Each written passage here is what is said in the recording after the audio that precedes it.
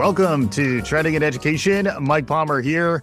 Excited for our South by Southwest EDU hype show. South by Southwest EDU is coming. We're releasing our March Madness brackets for 2023 as part of a panel. I'll be joined by Dr. Tolanda Tolbert, Elliot Felix, and the lovely and talented Dr. Robin Naughton. I am fortunate enough to be joined today by my wife, Dr. Robin Naughton. Welcome to Trending in Education.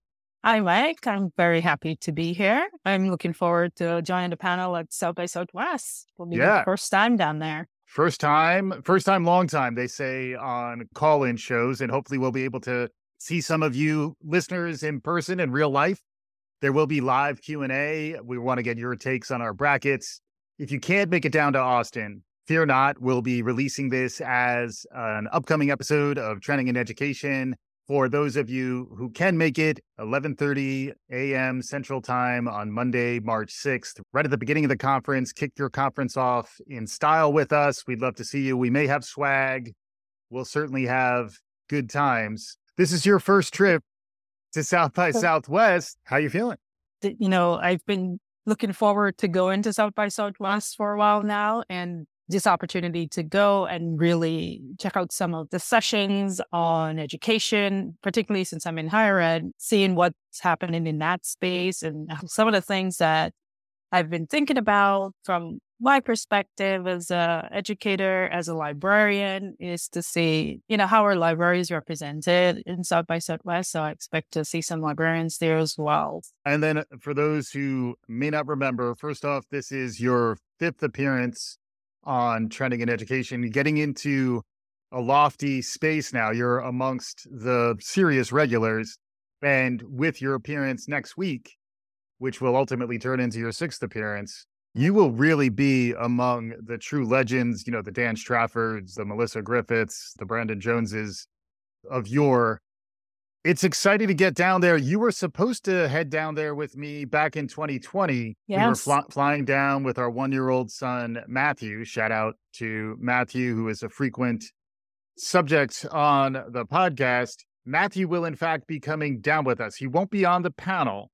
But he will be in Austin with us. And then we'll also be joined by Dr. Tolanda Tolbert and Elliot Felix, who wrote a book called How to Get the Most Out of College. There also is a podcast by that same name. Tolanda has the most amazing, magnificent energy, which will be great on a panel. Absolutely. She is the co-founder of a company called Escalera. She'll be talking about the durable skills we need to be teaching folks on the enterprise side. Elliot will be representing for higher ed and user-centered design. We're flying down there just as we were supposed to fly down there back in March of 2020. And then the coronavirus happened. And on the eve of our flight, we were flying out on a Saturday. On that Friday evening, the mayor of Austin canceled South by Southwest. At the time, we were still planning to fly down there with our 1-year-old son. Whether that would have been a good move or not, we didn't go down there then. We actually were in lockdown mode for the most part with Matthew cranking out podcasts for the last 3 years. Last March, I did heroically return to the podcast stage with Tarlin Ray, Dan Harrison, and Terry Gibbons, where we did a live event at South by Southwest EDU 2022. Unfortunately, that time, my wife and son couldn't attend. To guarantee that you would attend, I included you on the panel. And then if you and I are going, we're bringing the boy. So it's a family affair. We're going to be down there Sunday through Wednesday. Check out our session on Monday. What are you most excited about heading down to South by Southwest? First of all, I'm very excited to be on the panel. I have not been on a panel like this before, and to be on a panel at South by Southwest talking about education and the trends that we're seeing in education will be amazing. Since it's my first time going to South by Southwest EDU, I'm looking forward to seeing, as a librarian, it'd be great to see what librarians are doing, but just what's happening in the education landscape overall. So it's very exciting. Also, bringing a 4-year-old to Austin is going to be its own level of fun. So I think he might enjoy it a lot more now than he would have back in 2020. So we'll see Yeah. how it goes. Yeah. And be on the lookout if you are hosting any early childhood development sessions. There may be a charming young 4-year-old sitting in your audience because we want Matthew to get his value out of this conference. Also, for you, folks may not remember from your previous appearances who you are and what your area of focus is. Yeah, so I work for Queen's College. I am assistant professor, web and digital services librarian at Queen's College. And my background is in human computer interaction. My PhD is in information science with a focus on the design of interactive systems. Specifically, I am a user centered researcher focused on designing useful and fun and functional systems. And some of the things that I'm looking at currently includes library websites or websites in general and how we design for that, as well as thinking about mental models. My research focused on mental models, particularly mental models of websites. But what I'm going to look at going forward is mental models of libraries overall. So it's an exciting space to be in and to try and understand how do we make these systems easy for people to use and really respond to the needs of users. Yeah, and it reminds me very much of some of the work that Elliot Felix, one of our fellow panelists, has done, where his research was in higher ed as an architect who then formed a consultancy to do user-centered research around designing solutions for higher ed. Frequently that winds up designing libraries, thinking about common spaces, thinking about the blend that libraries are now between physical and virtual. You're also going to have input on the brackets this year, which will be Yeah. revealed as part of our session. We'll only include 16. That's not a lot. And if there's 4 of us, that means we have, super delegate votes to get at least 4 through the selection process. Are there any ideas out there, any categories that are jumping to mind for you? Yeah, for me right now, the big thing that's happening in higher ed, particularly from a professorial perspective and the librarian perspective, has to do with ChatGPT. It's everywhere in the consciousness of our society right now. It really has professors and teachers and librarians and everyone who work with writing thinking about what does this generative AI mean to us and how can we make use of it, because trying to pretend it's not happening is not going to work because it's really everywhere right now. So Yeah. I feel like that's a trend that we can certainly get into the brackets and see how it does in March Madness. Yeah, we might even get some representation from Nancy, our virtual co-host. And just to clarify too, there's no beef between you and Nancy, right? I've had some people ask me, do Robin and Nancy get along? By the way, Nancy's our virtual co-host. If you haven't heard, she did a recent episode. She was the voice of ChatGPT. So we may have a little bit of sound from Nancy when we're down in Austin. But just to clear the air here, I mean, if you have beef too, you should hear about it. But how are things between you and Nancy these days? I think things between me and Nancy are pretty good. We have no beef whatsoever. I really like Nancy. It's really great to hear her on the show when she's hosting something. She gets right to the point, and I very much appreciate that. So no beef, none of that. Yeah. It's interesting to see how these new capabilities are relatively easy to tap into. The fact that an individual can grab stuff from ChatGPT, find a synthetic voice in Descript, author it, and bring someone to life. What is funny about Nancy, my virtual co-host, not to mention the virtual panels that we've done, shout out to Ruth and Malcolm, is that when we talk about them, it's kind of like they're real people. Yeah. The world we're moving into is really thinking about the role of AI in our lives and in our work. We have a lot of things that can be digital or remote or virtual. And so that relationship is no less a relationship than another relationship. So I do think one of the things that a lot of the AI work is making us all think about is how does that play into what we do and how we communicate and how we make sense of the world. Back a little bit to ChatGPT, if we can have this AI generating information in terms of writing in different ways, very fast, very effective. I mean, coders use it as well. If we can take that, what does that mean for us creating code or writing? And is it a help or is it a hindrance? And I think we're very early stages. So we're trying to figure out how does this all work and what's it going to be like in the future. And I'm kind of looking forward to hearing more from Nancy and the virtual co-hosts and how they too are taking in this new change in the way things can be done. I'm very happy to hear that there is no beef and that you actually want to hear more from Nancy.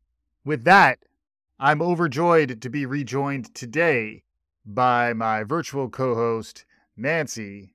Nancy, welcome to Trending in Education. Thanks, Mike. Always a pleasure to be here. It's great to have you, Nancy. We've had you on quite a few times over the past few years. The show that people keep talking to me about is your appearance back in December when we hooked you up to ChatGPT when it was just dropping like it's hot. It's continued to grow. It's very zeitgeisty, as we like to say. Let's listen to a little bit of that interview. Again, this episode will be accessible through the show notes. You can find it within our main Trending in Ed feed.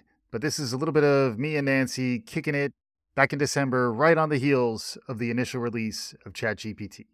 I have to admit I'm a little nervous today. So far I've only been speaking as Nancy. Today I'm the voice of GPT, which some might claim is the voice of the future. Well, I got to say, I can't really blame you, Nancy. It is a bit of an awesome responsibility to be representing for ChatGPT, but I think you're up to the challenge. Before we dive into this in some depth and think about the learning implications, let's begin with a general definition. Since you're tapped into ChatGPT, you can provide a definition of what it is in its own words. What is ChatGPT?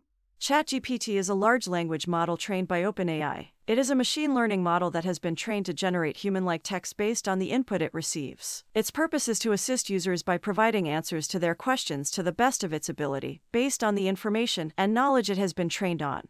So that gives our listeners a sense of what it's like when Nancy is hooked up to ChatGPT. We'll be doing that semi-regularly, and it's great to have you here, Nancy. Any thoughts heading into March Madness real quick? Just that things are moving fast. You got to be in it to win it. That's true of both March Madness and the generative AI game. At the end of the day, there are more blends and both ands than we want to admit. You know that I'm all about #Team Centaur. AI is nothing without humans, but increasingly humans will become reliant on AI. As the Mandalorian would say, this is the way. Anywho, I love engaging in the conversation. I look forward to being back on again soon. Great stuff there from Nancy. Be on the lookout for more conversations with her. We may even get a little bit of sound from her as we introduce our trends down in Austin.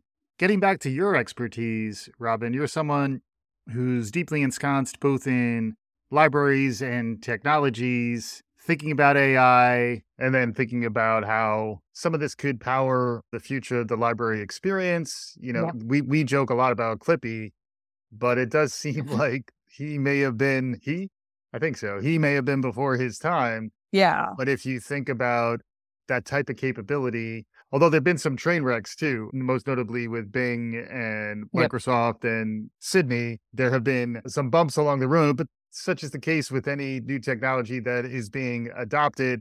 Be very interesting to see how libraries respond. The other space that is interesting that we'll be touching on probably a little more when it comes to Tolanda is how to manage a culture, how to manage enterprise experiences nowadays, how to think about inclusion, how to think about the social emotional learning, the durable skills that humans will need. As a little bit of a segue there, and I'm not sure if this will make it into the brackets, but I am seeing, in addition to human intelligence, there is a new set of human skills that I've heard referred to as AI whisperers. The idea that there are certain competencies around interfacing with artificial intelligence. This is also where prompt crafting is another term that we've been talking about.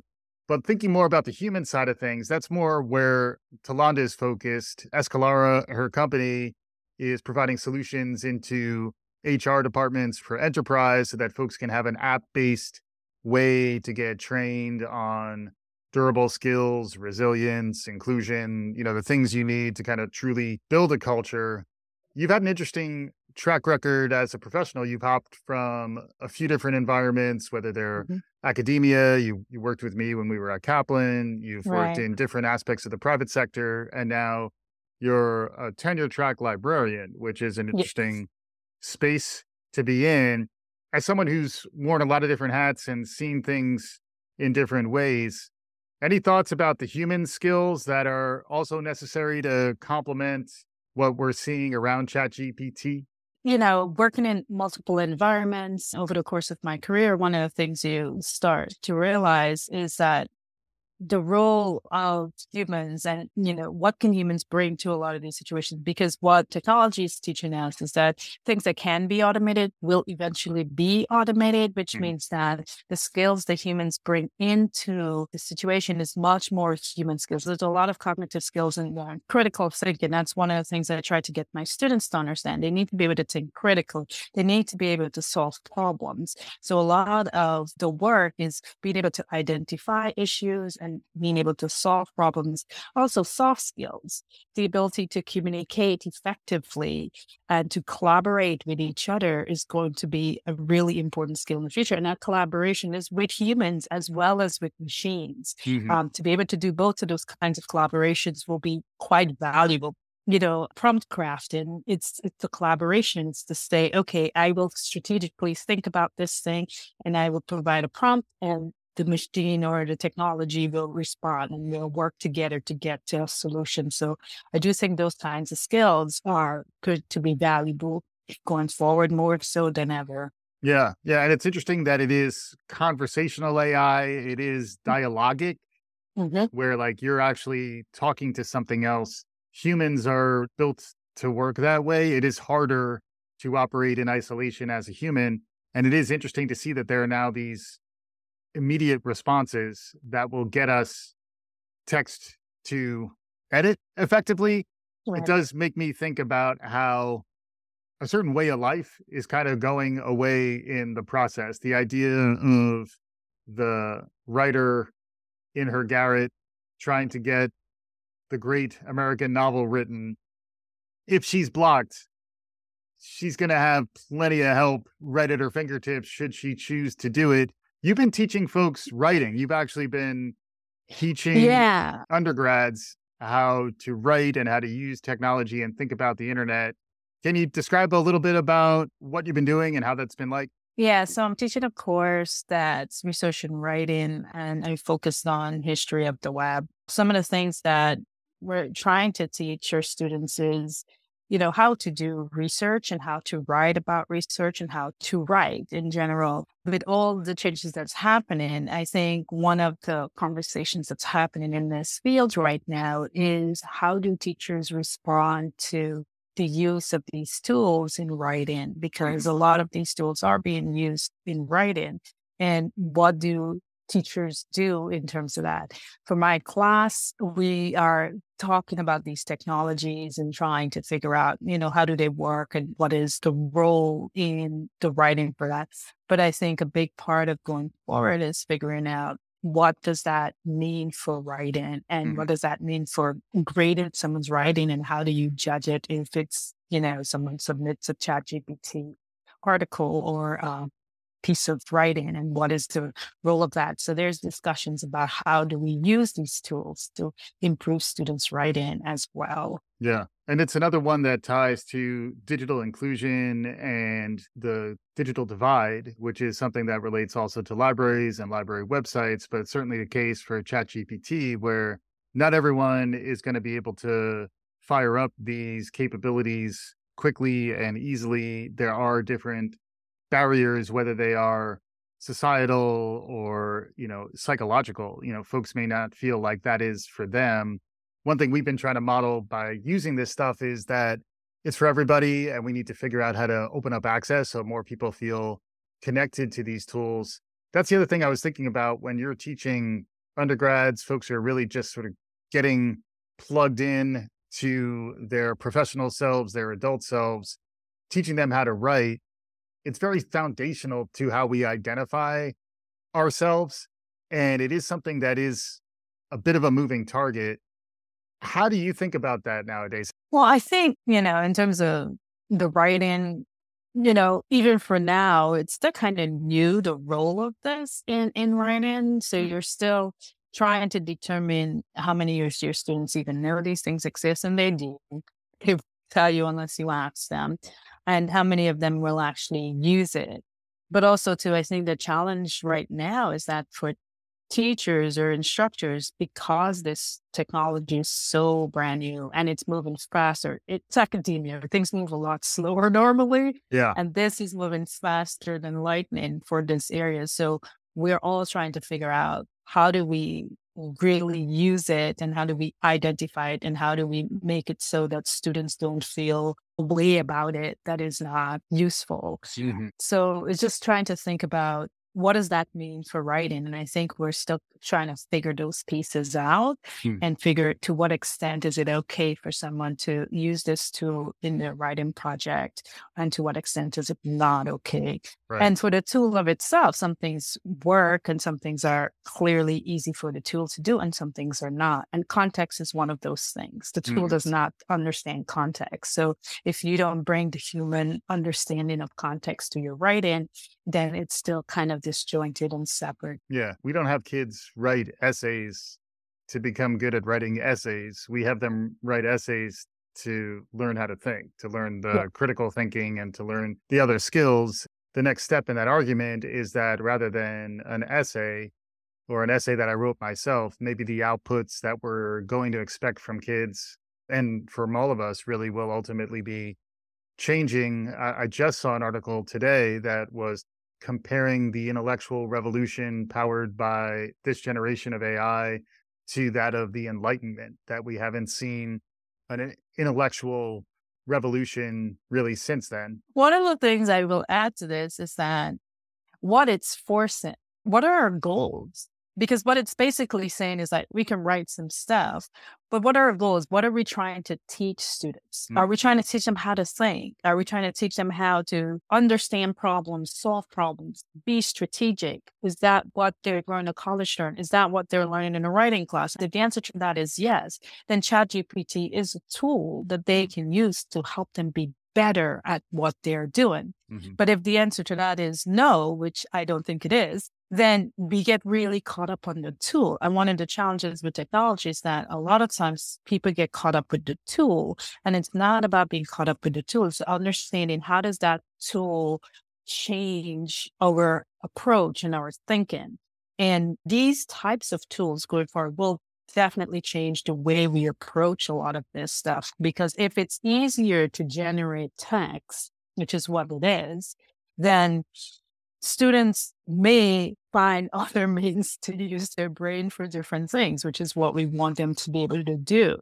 And so we need to get to that place where we understand that is a challenge and that is a change in mindset that's happening right now. It is a paradigm shift, to use that terminology. It is a shift in mindset in the way we teach and the way we think of the outcomes of teaching and what we expect of our students. And from my perspective, I want them to learn how to think and to be critical thinkers and to be able to, if presented with these opportunities, this is not going to be the last tool that does this. There's going to be many more tools. So what do they do? And what do they as humans bring to the conversation and to the output that they're creating? It's certainly an interesting time. These are some of the topics we'll be getting into down in Austin in a little more depth. To me, the two things I've been comparing it to, one is the Gutenberg printing press, where suddenly everyone has a Bible. Now, suddenly everyone has access to generative AI, where prior to last November, it was very small and elite subset of folks who had access to this stuff. It is potentially democratizing, but then at the same time, who's actually using it is a really good question. And a lot of that does tie to questions of access, which is why when I do see folks limiting access to things like ChatGPT, I do get concerned that there already are gaps between access to resources. If you now are building a hurdle in for kids who might benefit from learning these tools so that when their jobs require this type of thinking 3 or 4 or 10 years down the road, they're actually a little more comfortable with it. Beyond Gutenberg, the second analogy I've been thinking about is that of Napster, where in the early days of grabbing music without the rights to it, there are a lot of really interesting intellectual property questions that are emerging around what data is this stuff trained on, who has rights to it, and when something new is generated from that initial data set, if you scraped it or eavesdropped it or borrowed it, is it really yours? And whose intellectual property and what digital rights exist for stuff that's generated with these tools? Not to mention the cheating and other challenges around whose intellectual property is it. All of that's real. At the end of the day, I am a big believer in not trying to put the toothpaste back in the tube, not trying to put the genie back in the bottle. Nobody puts baby in a corner. The flip side is, as a parent, and maybe we can wrap up a little bit with this, since we both are parents of a wonderful boy, it is also a challenging time to think about how these technologies relate to a young child. Matthew's 4. If we allowed him to use Alexa, even that sometimes comes with hiccups and things you need to be careful about. But it's also, to your point, it's hard to keep him away, and we do our best to manage his screen time. But thoughts about that? The children are our future, I believe. Thank you, Whitney. But Yeah. and thank you, Dolly, too. Is that the one that And both Dolly and Whitney, right? That's a double dipper? I believe it yes, is. I Yeah, believe so. but we believe the children are our future.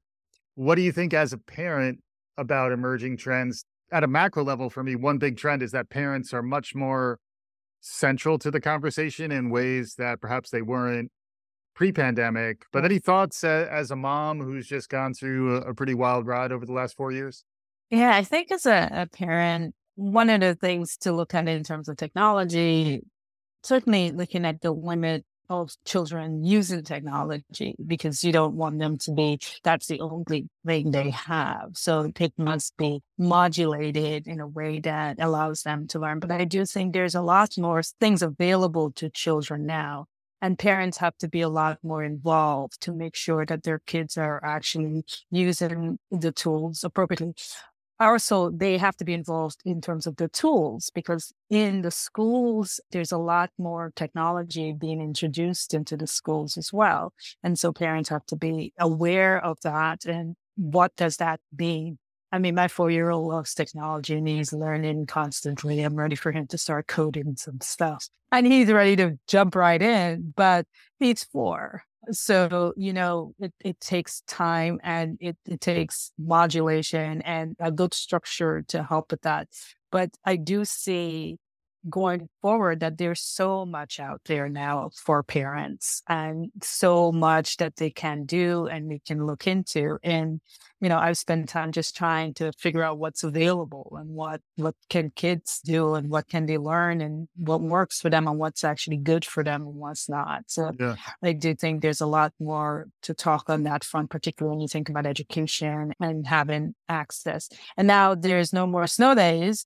So that means that they're unlocked Right. when it snows. So Yeah. you have to be ready to have a student, young child who's doing the virtual school. So that's something else for parents to think about. Yeah. Or choose to keep them out of virtual school to go sleigh riding. Like Yeah, it's all trade-offs exactly. and decisions. And to me, it all comes back to everything I needed to know I learned in kindergarten, the Robert Fulghum book from back in the day.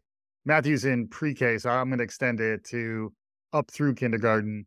But there's a lot for us to learn as parents when being around kids, and then in particular being around the types of educational environments that we provide for kids at that young age, when really they just need to feel a sense of community, feel a sense of trust, and build some friendships and relationships. It's important to remember that. I think we've all been reminded of that over the past few years. This speaks back to the social emotional side. Mhm. We need to be in community with others who are right there with us. Like, it is a human need, a sense of belonging and connection.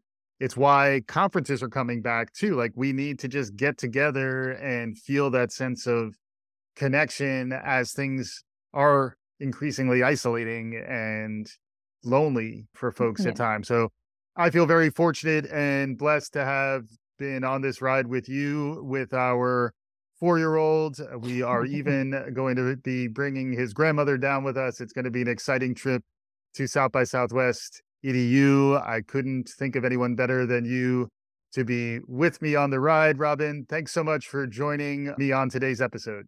Oh, thank you. I'm so excited, and it's going to be a lot of fun, and I'm looking forward to it. Yeah, and if you see us down there, say hello. We are friendly. We are also parents of a 4-year-old, so forgive us if we are suddenly running somewhere. All of a sudden, it's going to be an amazing trip. Really looking forward to the panel with Elliot Felix and Talanda Tolbert. Join us if you can, 11:30 a.m. Monday, March 6th. We'll be there on the podcast stage, kicking it off in style. We'll be back soon with more regular episodes of Trending in Ed, and down the road, you'll be hearing everything from South by Southwest if you don't make it with us. Thanks as always for listening. Remember to subscribe, write reviews, tell your friends. This is Trending in Ed. Thank you for listening.